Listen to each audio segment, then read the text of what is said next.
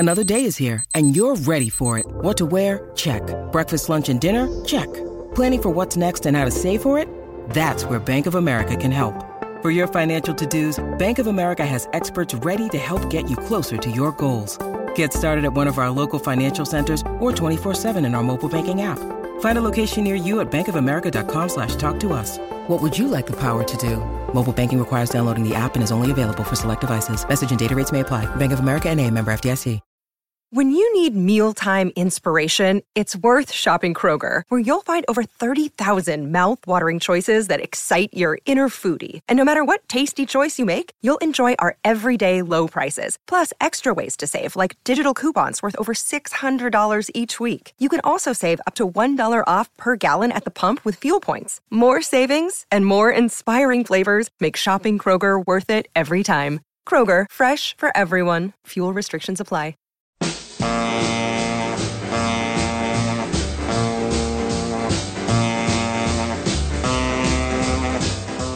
Welcome to Techno Roll, a special Let It Roll maxi series on the history of DJs, disco, and electronic dance music, hosted by Nate Wilcox and Ryan Harkness.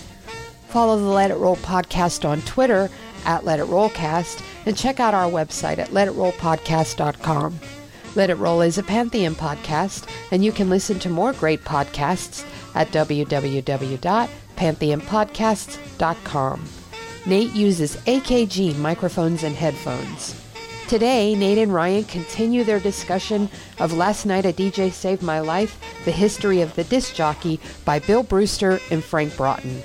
This week's episode focuses on Ibiza and the unique Balearic subgenre it spawned, as well as Belgian new beat and other Euro dance trends of the late 80s. Email us at letitrollpodcast@gmail.com. Pop in those earbuds and enjoy.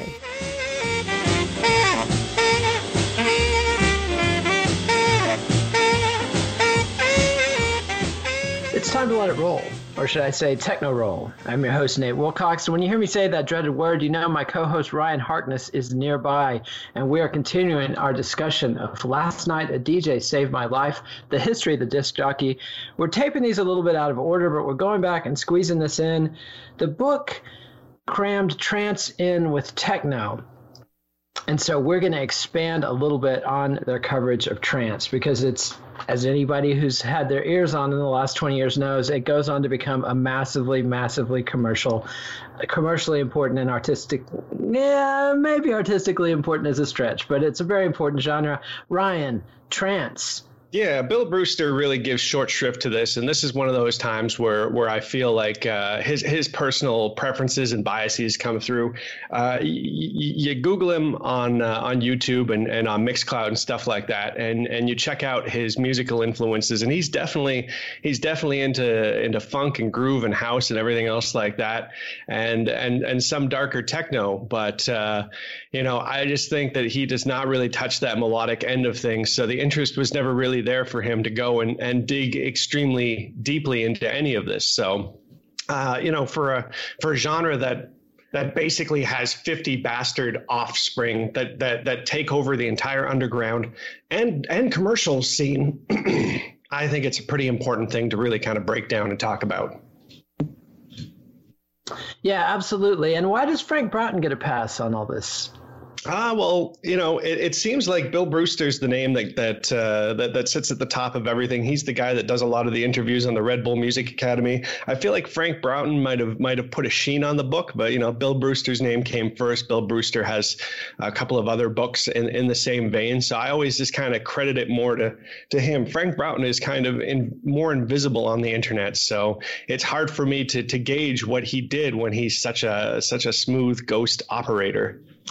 Well, whatever you're doing, don't mess it up, because I'm still trying to get an interview with either one or both of these guys. So anyway, but yeah, I'm just kidding. But it'll help with all the criticism that we continue to levy at them chapter after chapter. Exactly. But paying so much attention to their book, I'm hoping they appreciate that, because I like to think we're driving a sale or two. Yeah, no, I think you're exactly right, and I think it's a classic Brit music obsessive thing to focus on the African American syncopated funky stuff, and to kind of write off the more Euro melodic. And this is definitely a genre where the music gets real white. There's no way around it. I mean, and that's not the ideal term, obviously, but the music gets very melodic. And a lot of times they just take the syncopation right out of it. You know, like, I mean, House was 4 on the floor, but there's all kinds of funky bass lines and other elements of syncopation.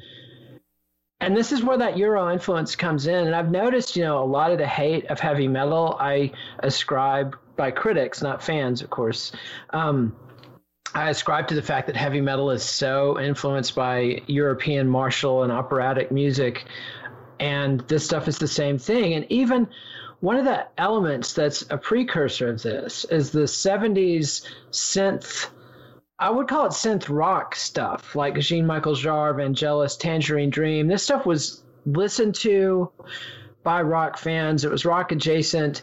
And I've also noticed, you know, other Brit writers on electronic music diss that stuff too. Like you know, that whole school of music gets a big, we don't think so from the British music critics a lot of the times, and American music critics as well. But it you know, it rears its head. It made a big impact in the 70s, and these kids were listening. And, you know, another thing about techno is the Germans have as good a claim to having originated it as anybody. I mean, between Kraftwerk and Giorgio Moroder, who's obviously Italian, but he recorded in Munich, you know, this is not an instance so much of African-American music being appropriated as it is Euro music being appropriated by African-Americans, given back to the world, and then reappropriated by the Germans again. So I just love this stuff. I love the back and forth and the cultural exchanges, but I don't think there's anything to be ashamed of about. I mean, talk about an incredible musical tradition, Germany, you know, Beethoven, Bach, Brahms, etc., Wagner, the whole bit. Like, they've been bringing it for a long time, and they continued to do that in the 90s. And this stuff, the other thing about trance I want to get across is that when it really emerged in this post Cold War environment, especially in Berlin. I mean, it starts in Frankfurt before the wall falls, but it really takes off in Berlin. And if you weren't alive then, you cannot imagine the ecstasy of that era. I mean, this is this nightmare that is going to kill us all throughout our lifetimes, throughout the 60s, 70s, 80s.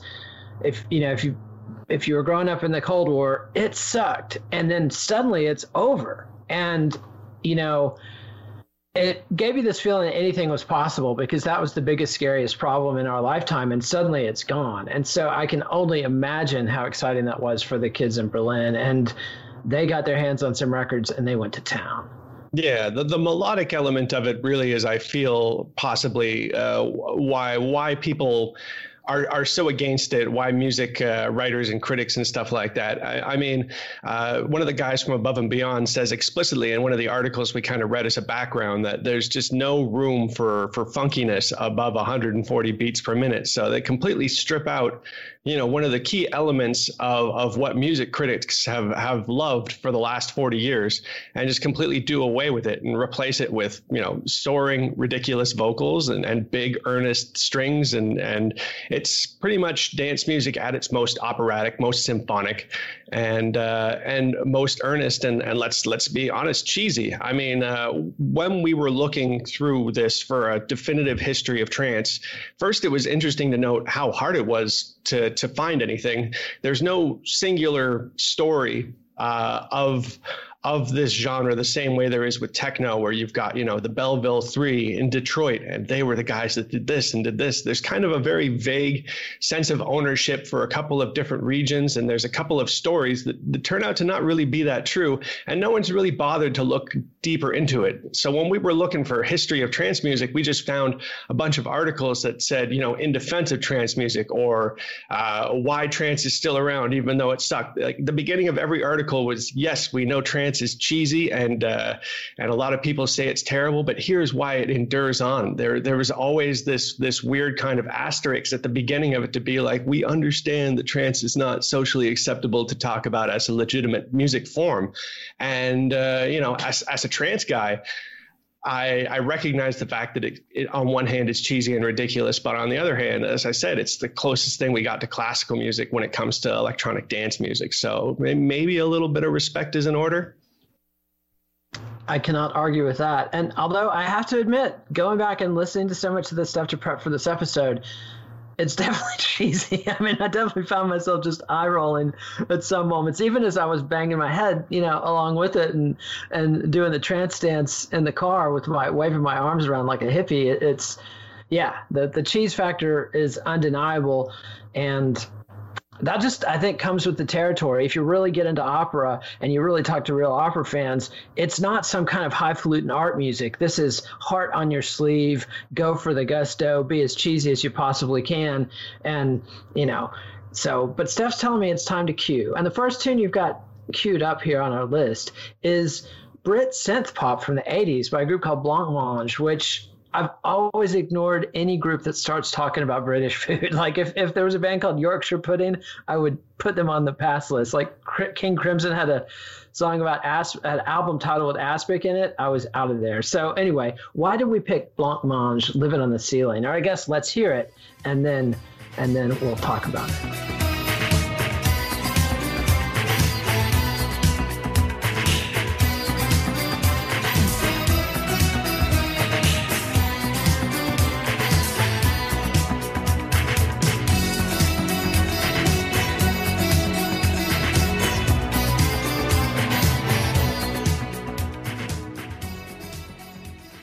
And that was Blancmange, Living on the Ceiling.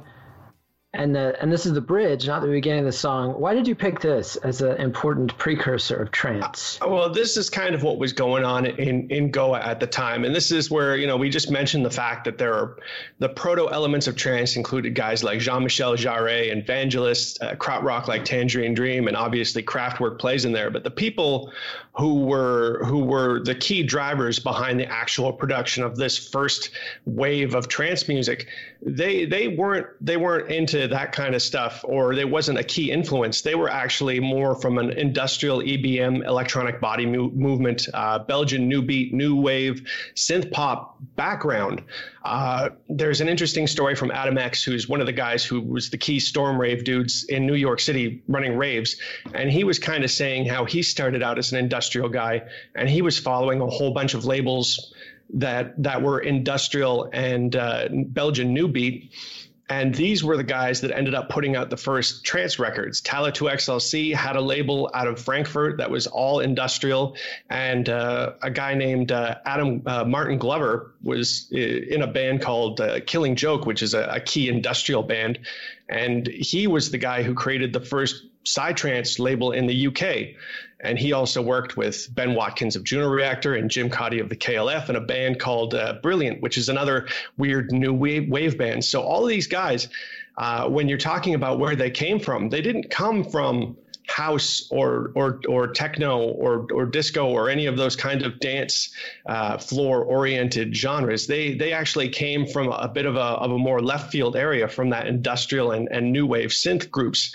And all of these guys were visiting Goa in the 80s. We talked a little bit about how a group of guys went to Ibiza and came back and brought that Balearic sound to the UK. Well, a bunch of these different people were going to Goa, and they were being exposed to a much more hard-edged melange of different genres, which was a whole crazy mix, again, of industrial and new wave and synth pop.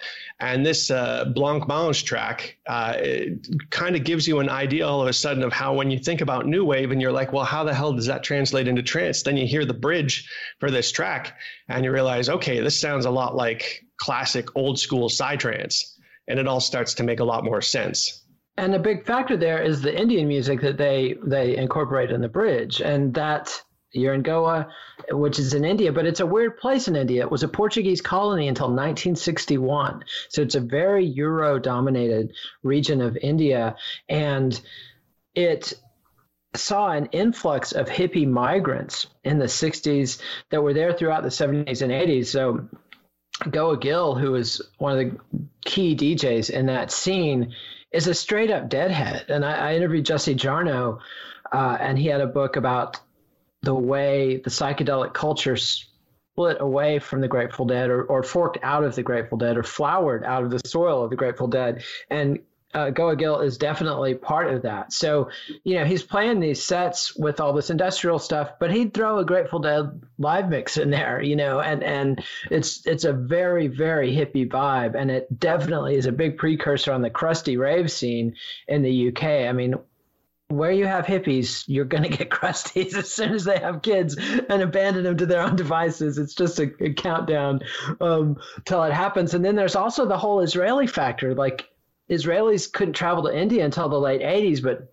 just in time for this explosion, those barriers come down and you get this consistent pattern that continues, as far as I know, to this day, of kids rolling out of their mandatory military service in Israel. And a lot of them need to get away. Like, they've been in Gaza, and I'm not going to comment on that whole shit show, but they have a real incentive to get away from war and conflict and get to peace and love, etc. And, there's been a big appetite for that. And the Tel Aviv scene has been totally driven by trance. It's been this back and forth and cross-pollination. So, yeah, just fascinating stuff. Goa was known. It was a known haven for psychedelic rock through the 60s and 70s, and then in the 80s, DJs started showing up with pitch-controlled Sony Walkmans, playing tape edits of all the newest and strangest stuff, like that track that we just played, "Living on the Ceiling." There's a DJ who's infamous in Goa. He was considered the guy who basically started everything up, and his name's DJ Laurent from France, and he would make tape edits the same way that some of our old classic disco guys would, and he would just loop these bridges or take out the lyrics and really mix these tracks up to make them much more dance floor acceptable and to make them longer. And he would DJ on cassette tapes to people in the middle of the jungle, and it was these full moon parties were just revolutionary and powerful, and because of the locale and the mindset that people had and the kind of edits that were being made, that they would also add strange quotes from movies and repeating them, getting into people's minds. Obviously, people are probably not exactly sober, so all of these quick snippets and quotes that they were choosing were designed to really give people a bit of a weirder trip and to think about things. So there's a real, it was a continuation of that psychedelic tradition, and a lot of guys like Goa Gill, who were into that rock, would incorporate that kind of rock sound into their own form of Goa trance.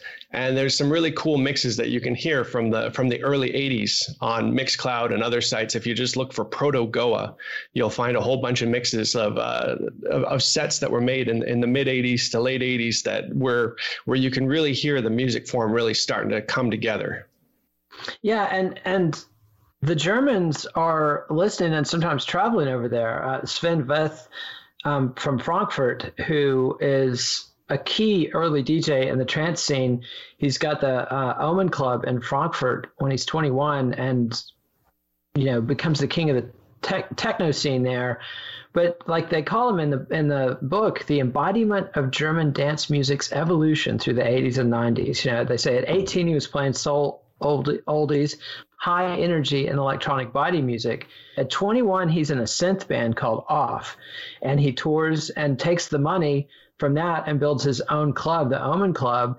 And then 2 years later, with DJ Dog, Pascal Feos, and Resistance D, he plants the roots of trance, and his Heart House label is at the forefront of trance. So you can't, again, this cross-pollination is just fascinating and the integral part of the way this music evolves.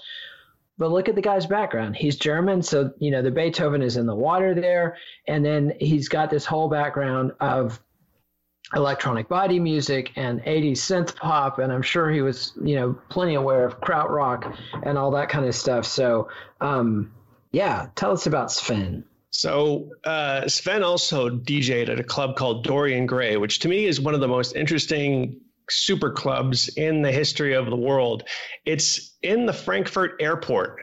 It's a giant club in the airport. And basically, since 1984, a guy named Talla2XLC, who we mentioned before, big into the industrial scene and had a couple of labels that he put out a bunch of pre-trance and trance music on. He ended up basically taking over Dorian Gray and running it as what he called it, the techno club. And I remember around 1996, the first CD that I ever bought that had trance music on it was one of Talla2XLC's Techno Club CDs. And, don't get the name confused. Obviously, techno and trance all at this point in time is all getting kind of conflated and mixed together. Those Techno Club CDs were pure early trance. So that club ended up being one of the cornerstones, and Sven Väth was basically a resident at that place before he managed to, make a bunch of money off of a boy band and open up his own club called the Omen. And, Frankfurt basically ended up being the core city for trance in Germany, because obviously Berlin being split down the middle with a Cold War going on isn't exactly the best place in the world for a rave scene. So it wasn't until the wall came down that Paul van Dyk showed up and led Berlin. And at the time, Berlin was big into techno. It's still big into techno now. But Paul van Dyk was the guy that basically got rid of the stranglehold of techno over Berlin. And he managed to start putting out tracks as well. And his stuff was really, there's a lot of argument about what the first trance track is, and we haven't really touched on that just yet, but we can circle back around to that. But Paul Van... Before you go deeper into Paul van Dyk, I want to go backtrack a little bit because Steph's letting me know it's past time to cue. And I want to talk about an Israeli group originally, and this is two songs that you're going to splice together for us. This is SFX, who later become known as Astral Projection. This is their tune H2H3 from 1990. This is before they go to Goa. And then the second half of this clip is Astral Projection Kabbalah from 1993, same kids after they've been to Goa. So it's kind of a before and after, and you can hear how this aspiring Israeli techno group gets impacted by the Goa experience.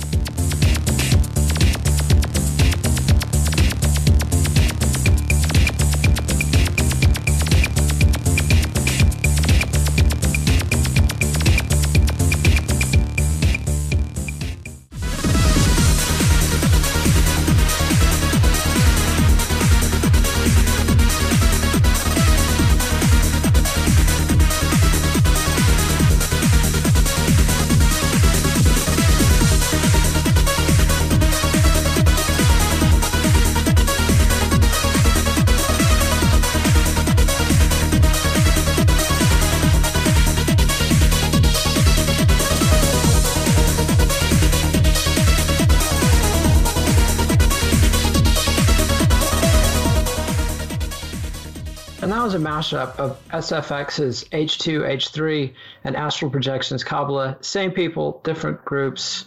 Why'd you pick those tracks?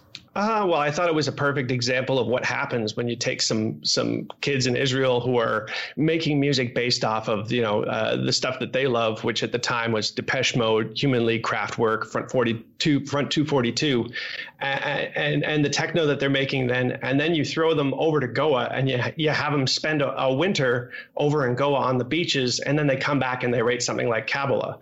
Now, Sven Väth, the exact same thing happened to him. He starts going over to Goa, and when he comes back, he releases a bunch of Eastern-tinged trance monsters that make a pretty big splash. Now, Paul van Dyk, he's a good example of what happens when you don't go to Goa, and his stuff is definitely more melodic than the trance that's coming out, but it's a lot cleaner, and it's a lot, as he said before, it's very white.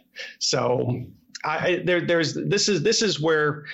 I think the reason why there's such a discussion about where trance begins and who was the first trance is because anything with a slight amount of melody, it can be considered trance. So where do you draw the line? You've got techno with a little bit of a melody in it, and you've got industrial music, which is basically techno with a bit more melody in it. So there's a real argument amongst everybody as to what's industrial, what's techno, and what's trance. And I think that's why there's such an it's not even ugly. No one's even trying to really claim the mantle as the first trance artist, really. It's a bit of a void. Frankfurt gets like the vote. If you're going to pick most influential city, then Frankfurt gets a lot of votes for that. But then again, a lot of what was going on was happening because of Sven Väth and guys like that who were going to Goa and bringing that back. So it's a real big dog's breakfast of influences coming together and different genres being pushed together. And maybe it's really just the trance is an overbroad genre name, and that's another element of it. So yeah, and one thing about Paul Van Dyk I want to add is that you talked about these tape mix DJs, and that goes back to Tom Moulton with the disco days. But Paul Van Dyk was another guy who did his first mixes on tape because he was a very poor kid in East Germany. He didn't have a decent turntable. He couldn't afford 12 inches. And his first break came when he'd been making some mixtapes on cassette for his friends, got a DJ gig. He had to get half his money up front so he could go out and buy some records. So he would be able to spend that night. So yet another tape DJ before he becomes a record DJ. And the whole trance dance thing predates trance music because that was a name that had been used in Britain for house, this repetitive house mix that they had been calling as a joke progressive house, because the term progressive from progressive rock in the early 70s was in such bad odor in the early 90s that just calling something progressive was an immediate diss.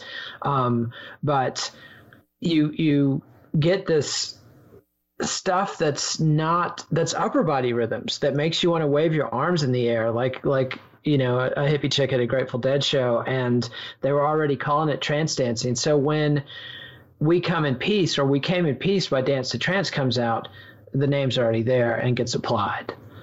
Yeah, this is kind of when you're talking about the first tracks, a lot of them just say, okay, well, KLF has a stake to it because they released a track called, what is this track? Geez, KLF, they had a couple of them. I always get confused. What Time Is Love in 1988.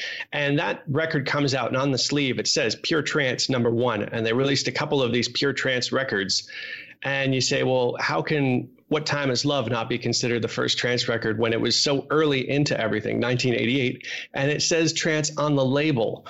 But again, when you listen to it, there's elements of pop, of rock, of new wave, of that kind of Euro dance. 1990s Dance to Trance I think it's the track with the least cross-contamination from other genres. It's the real pure trance track.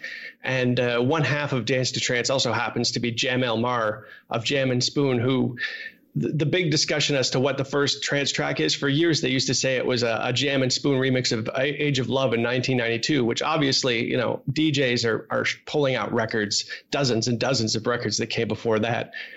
Saying that it's not true, but in the end, it turns out that it's basically Jam and Spoon, anyways. That did the first pure trance track. So why not just give them the credit for it? Yeah, absolutely. But you've got here in your notes that we know what started the explosion. So what did start the explosion? Well, Paul Van Dyk put out a remix of Humate's Love Sensation, and Love Sensation was a big acid house track. And if you listen to it, it's got all the acid house hallmarks, the UK acid house hallmarks. And then his remix of it puts that big divide between what is UK acid house and what is trance. And the track exploded. It was huge. And it was followed up by a number of other productions of his, most notably Foreign Angel, which was kind of, I'd say, one of the first anthems of the genre. So from there, guys like Paul Van Dyk pushing the sound and having these clubs where, you're finally getting your first experience or exposure in Europe to Hands in the Air Trance, and Sven Väth, carrying the flame and releasing a bunch of stuff on his own labels. It just really pushed it all. And then from there, we're off to the races. You got to give Paul Oakenfold credit in the UK for pushing trance to the forefront. It's interesting because he keeps on coming up. I remember being a kid and reading all the mix mags and having Paul Oakenfold at that point being treated as a god and not really understanding what the deal was and kind of thinking he was a bit oversold.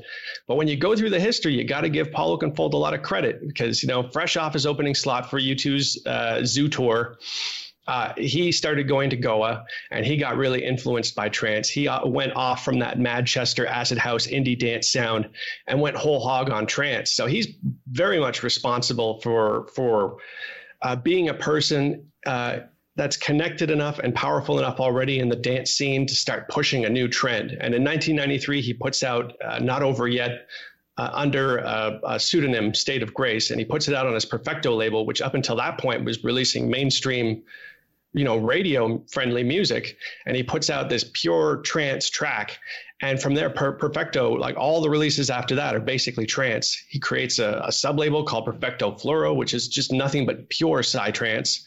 And he releases what's known as the Goa mix, which was one of the biggest essential mixes ever released, which is a 2-hour mix of trance and psychedelic trance that was played on the BBC. And while it's, this was before Goa trance was Goa trance. Goa trance meant something different. At this point, it wasn't really established. You go back and you listen to this mix, and you very much recognize that everything is more UK trance than Goa trance. But, at the time, there were no rules, and this stuff was happening. So he really kind of put the flag down and carried it for trance in the UK. And you can't ignore that. So between Oakenfold in the UK and Paul van Dyk, Sven Väth, and all those guys, like that big circle in Germany, I feel like it was inevitable that things would explode and this music would start to chart commercially. And speaking of commercially, let's take a quick break, hear from our sponsors, and when we come back, we'll talk about what goes on with trance through the rest of the 90s. And I also want to talk about drugs.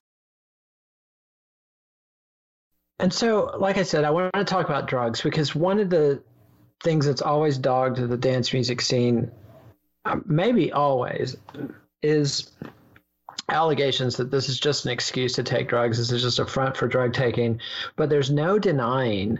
I mean, Brewster and Broughton call this drug-friendly arrangements and Pavlovian tricks, floaty atmospheric breakdowns, which it's just designed to manipulate people who are frying out of their minds on X.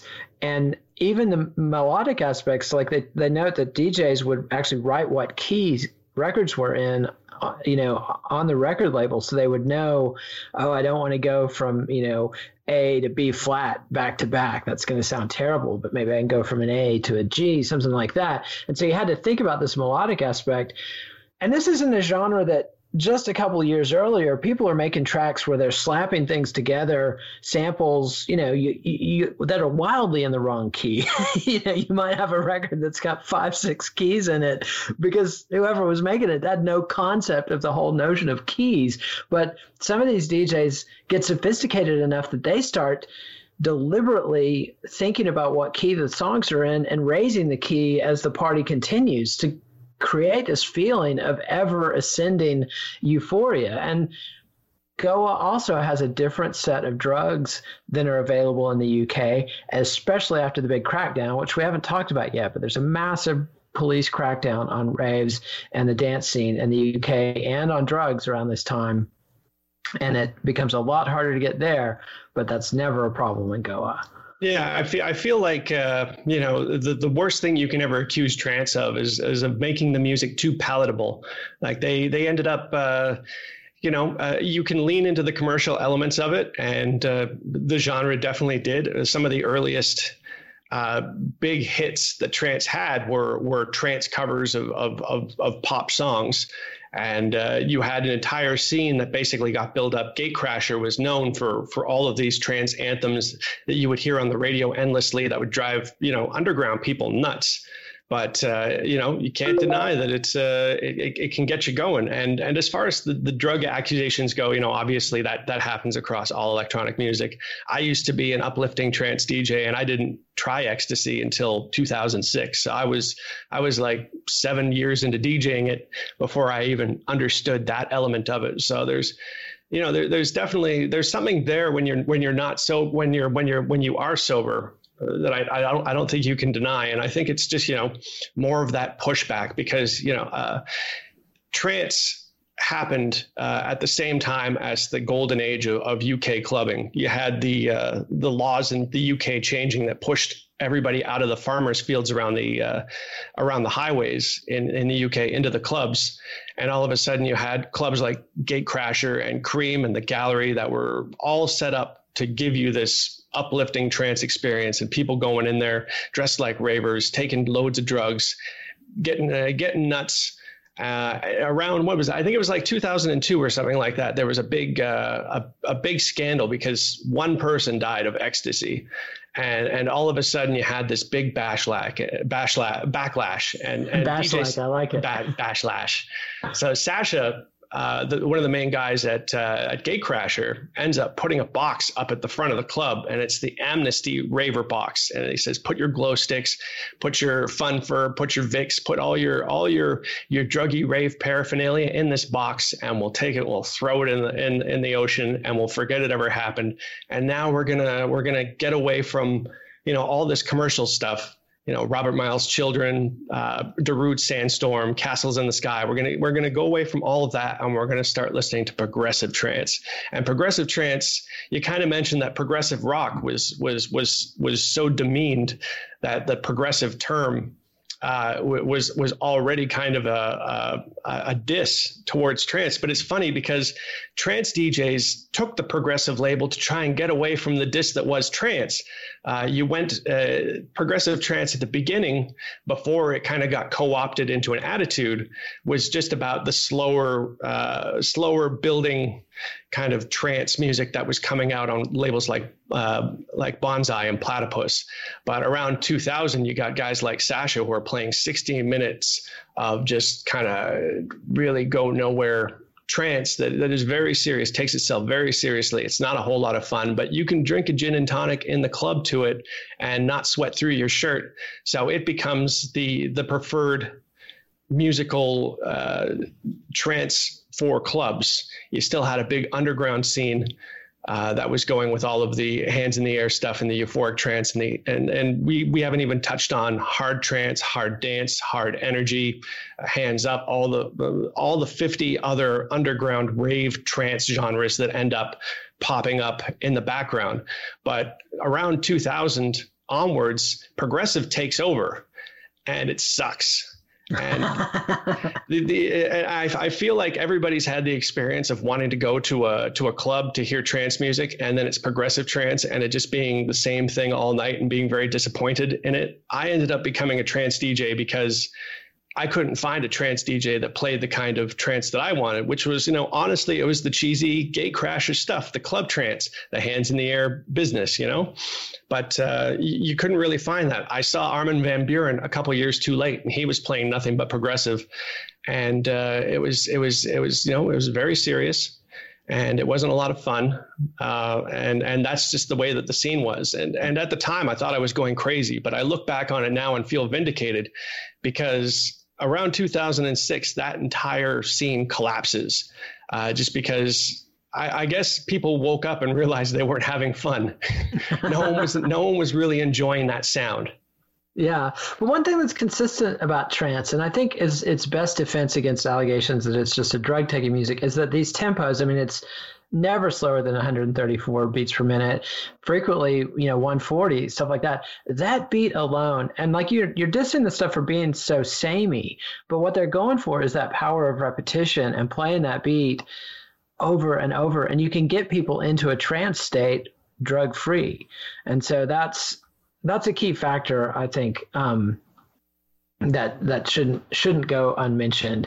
And I'm going to jump and play the next bit a little early. Hopefully Steph can forgive me, but I want to go back and let's hear Dance to Trance, We Came in Peace from 1990, Ryan's pick for the first trance track. Is that fair? Yeah.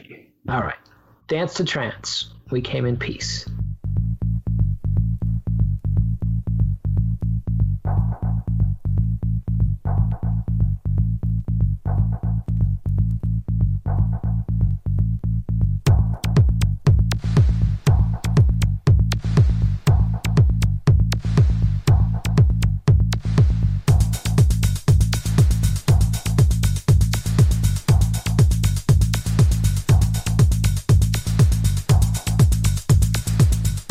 And that was Dance to Trance, We Came in Peace from 1990. And that's half of Jam and Spoon. And yeah, I mean, you hear that, to me, to my ears, that sounds like trance. And it's funny, you're talking about this, the Knots era, the 2000s. And this is the era when hip hop producers start getting into these sounds. Because the first time I became aware of this stuff was Timbaland, I think on Justin Timberlake. I remember hearing a Justin Timberlake song and being, what the hell? Because I had deliberately tuned out of Justin Timberlake being, your classic sexist white dude, anti-boy band rockist. Ignored Justin Timberlake, as hard as I could, was mad at him about the Janet Jackson Super Bowl thing. Yeah. Then he does this song, and I can immediately tell it's Timbaland, but there's something else going on, and I had to investigate and find out what the hell is this. And that's where the trance starts to break through into hip hop and into the pop scene. Yeah, you also had Madonna. Madonna was, again, somebody who gets a lot of flack for jumping on trends, but when you look back at her track record, it's pretty solid. Madonna released Ray of Light, single with like 6 remixes on it. That was 1998. So that was kind of right in the middle of that big heyday. And that wasn't the only single that she put out that had, names like Sasha and Tiesto and Above and Beyond, and guys like lesser known guys like Trouser Enthusiasts, who are still very key in the evolution of early trance. She got legit guys to remix her stuff, and those singles hold up. Yeah, I mean, and it's definitely this period when pop is kind of taking back over. Rock had this big run in the early 2000s, or kind of maybe more hype than actual popularity, but the White Stripes and the Strokes are everywhere, and all of a sudden pop comes back in a big way in this period, and it's just omnivorous. It's just eating up other genres and spewing them back in your face. And one other player from hip hop is Lil Jon, who's like the punk rockist hip hop guy. I mean, his scene, Crunk, was totally dissed by the lyrical rappers. The critics hated it. White dude rockers like me loved it. And one of his secrets was he's not just taking the yelling and aggression of punk rock, but he's stealing these synth riffs from the trance scene and totally brings it together. To me, a delightful pop experience. So you got to take the good with the bad and the stuff. And I think it's just like anything else, where when people find a formula and it's successful, and it's massively successful. Whenever something is massively successful, you're going to have the masses involved. And whenever you get, it's like the old joke about imagine the perfect person of average intelligence. Think about how stupid they are, and then realize half the people in the world are dumber than that. And so, anytime the crowds get that big, the IQ levels are going to drop. And I hate to be an elitist like that, but that's just facts, Jack. I'm sorry. And, and there's nothing wrong with just being a fan who wants to come in and party and dance and not be totally committed to the music, just wants to have a taste, go to a big festival, wave their arms in the air. You can't argue with success until you get sick of it. Yeah. And, when we talk about the watering down of the genre, which is, I think, when people talk about the death of the scene, they often speak about that. But I think it was more along the lines of when you have a genre like trance that is basically defined by just elaborate synth riffs, of course, every other genre of music is going to include a synthesizer eventually, or just be left in the dust. You don't want to end up just being like a parody of a surf band or something like that if you're not going to incorporate a synthesizer into your modern music. So in a way, all of those synth sounds were bound to cross over into the mainstream. And trance music kind of ends up morphing, even though it quote unquote dies around 2006. Progressive house and EDM, these are just offshoot genres of trance, if not just trance, under a different label. So anybody that talks about trance dying got to recognize the fact that all of these big EDM festivals have, usually a stage, or at the very least several time slots for classic trance. And a lot of the other guys like Deadmau5, who are technically progressive house or EDM, again, depending on what track it is or what mood the label is when they're slapping a definition on it, trying to sell more copies. All of his stuff is as trancey as trance can get. So it's I find it very hard to pin the genre down, and that's because it's kind of the granddaddy of so many grandchildren that are running around causing all sorts of problem. And guys like Little John taking it and integrating it into hip hop. And I've heard a lot of hip hop that has trance elements now. I've heard drum and bass that's trance and bass, and I love it because I'm in it for the melodic synthesizers. So if you've got a melody and you've got a weird synth preset, I'm there for it.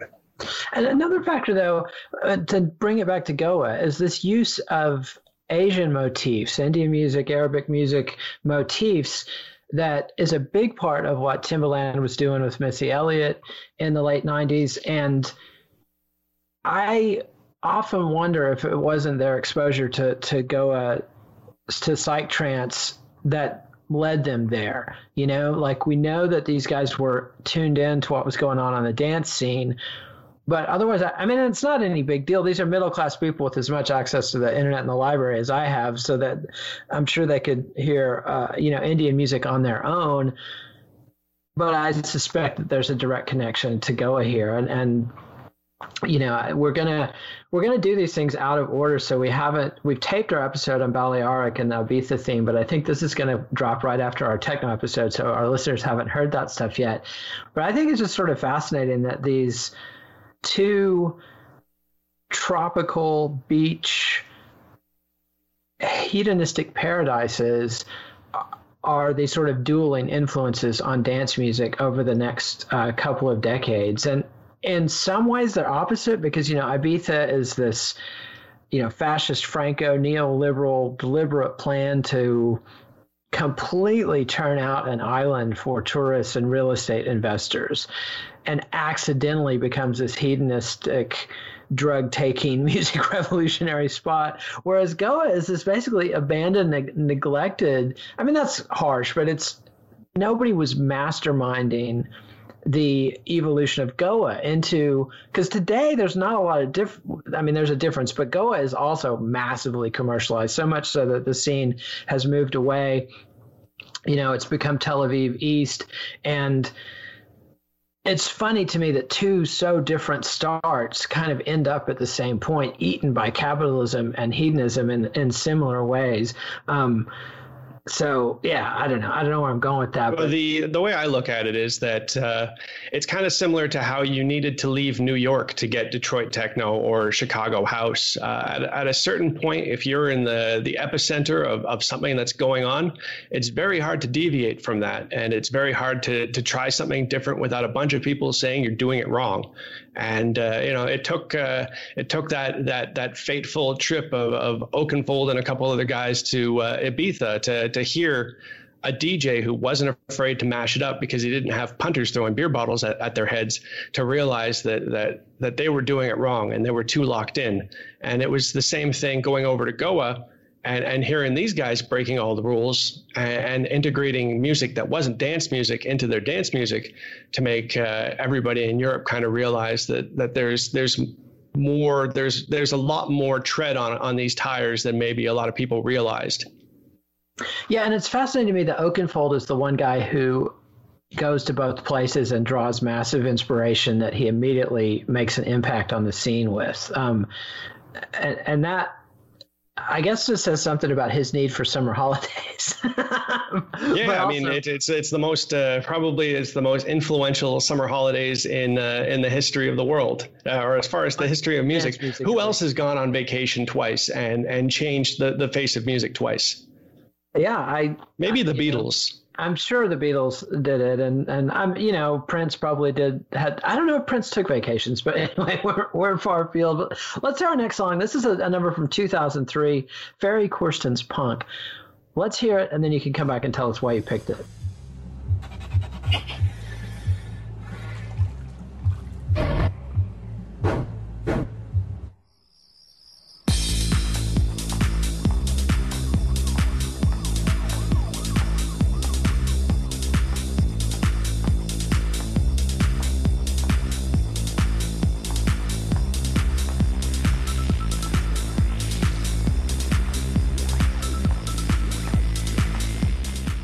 And that was Punk by Ferry Corsten from 2003. Ryan, why did you pick this one to cap off our trance episode? Well, I thought it was the perfect track to bridge people from kind of what was going on in 2000 to what started basically what exists now and what's been going on since basically 2006. Because you had Ferry Corsten, who is one of the most influential trance producers ever. He started producing, back with all the other maestros of the genre in 1996, and released a whole bunch of anthems, all of them euphoric, uplifting trance. And then in 2003, he releases an album called Right of Way, and these singles, Punk and Rock Your Body Rock, and they are electro trance. And electro trance basically is the beginning of trance breaking free from what had turned into a you were either making kind of boring progressive trance that had kind of house elements to it, slow enough to sway and drink in a club, or you had this ridiculous rave music going on. And Ferry Corsten decided that he didn't want to kind of give up the BPM, but he did want to go in a more of a funky electro way. And this was extremely, extremely influential. At this point, he basically convinces a whole bunch of other producers that this is where the action is. This is what's happening. And from there, everybody starts pushing forward into whatever new sound trance will take. And this is basically where EDM comes out of. And so he's referencing electro. He means Planet Rock, Afrika Bambaataa, and that early 80s style of hip hop, correct? No, actually, well, that 80s electro, hip hop electro is different from what was happening in the late 90s, early aughties with electro dance, which was stuff like Fisher Spooner and Peaches and a couple of other people. It was early dance electro had a lot to do with kind of a punk sounding new wave feel to it. And funny. Maybe it's something that we want to tack into our big beat trip hop because dance electro is very interesting. Yeah, and on that note, Simon Reynolds is going to cover that big beat and trip hop stuff, so I don't know that we need to do a special deviate from this book episode on that. I was just looking through Energy Flash, so previews of things to come down the road on Techno-Roll. And this one we've taped out of order, so you're going to hear this coming after Techno, and next week we'll be going to Ibiza and talking Balearic. But keep in mind, when you hear that one, we didn't know we were going to do this yet, so things are a little bit jumbled up, but we are going to basically be following the thread of Last Night a DJ Saved My Life, I think, through the end of the book. And then so just a few more chapters to go, and then we'll be taking Techno-Roll to Simon Reynolds' Energy Flash, which covers the developments in the 90s in a much more in-depth way. This book, Last Night a DJ Saved My Life, The History of the Disc Jockey by Brewster and Broughton, again, I think it's totally invaluable. It's the only book I know of that goes back to the beginnings, the absolute beginnings of DJing, the first radio DJ at the beginning of the 20th century, the first DJ, the infamous Jimmy Savile, first DJ to charge admission for people to hear and play his records. And this book takes us all the way. So I'm not too bummed that this book doesn't, to me, cover the 90s and 2000s as in-depth as some of the other books that we're hoping to get to. It's just, a matter of scope. You can't cover everything well, and the broader thing is. But again, I do think they just trance a little bit, possibly because of their personal taste. So that's why we've done this very special episode on trance. So Ryan Harkness, thanks very much for being our guidepost, because I don't know jack about this stuff. Happy to help. Awesome. So we'll see you next week.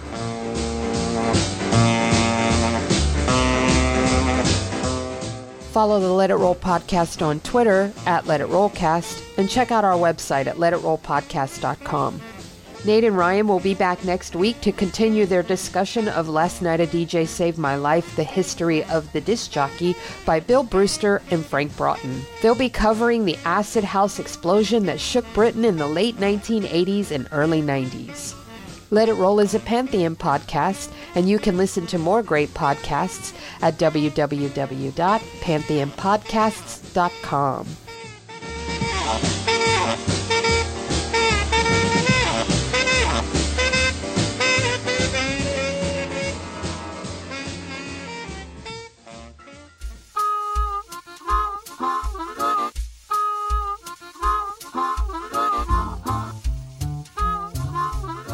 Last Night a DJ Saved My Life, The History of the Disc Jockey, is published by Grove Press. Please support our show by ordering via the Amazon referral link on our website, letitrollpodcast.com.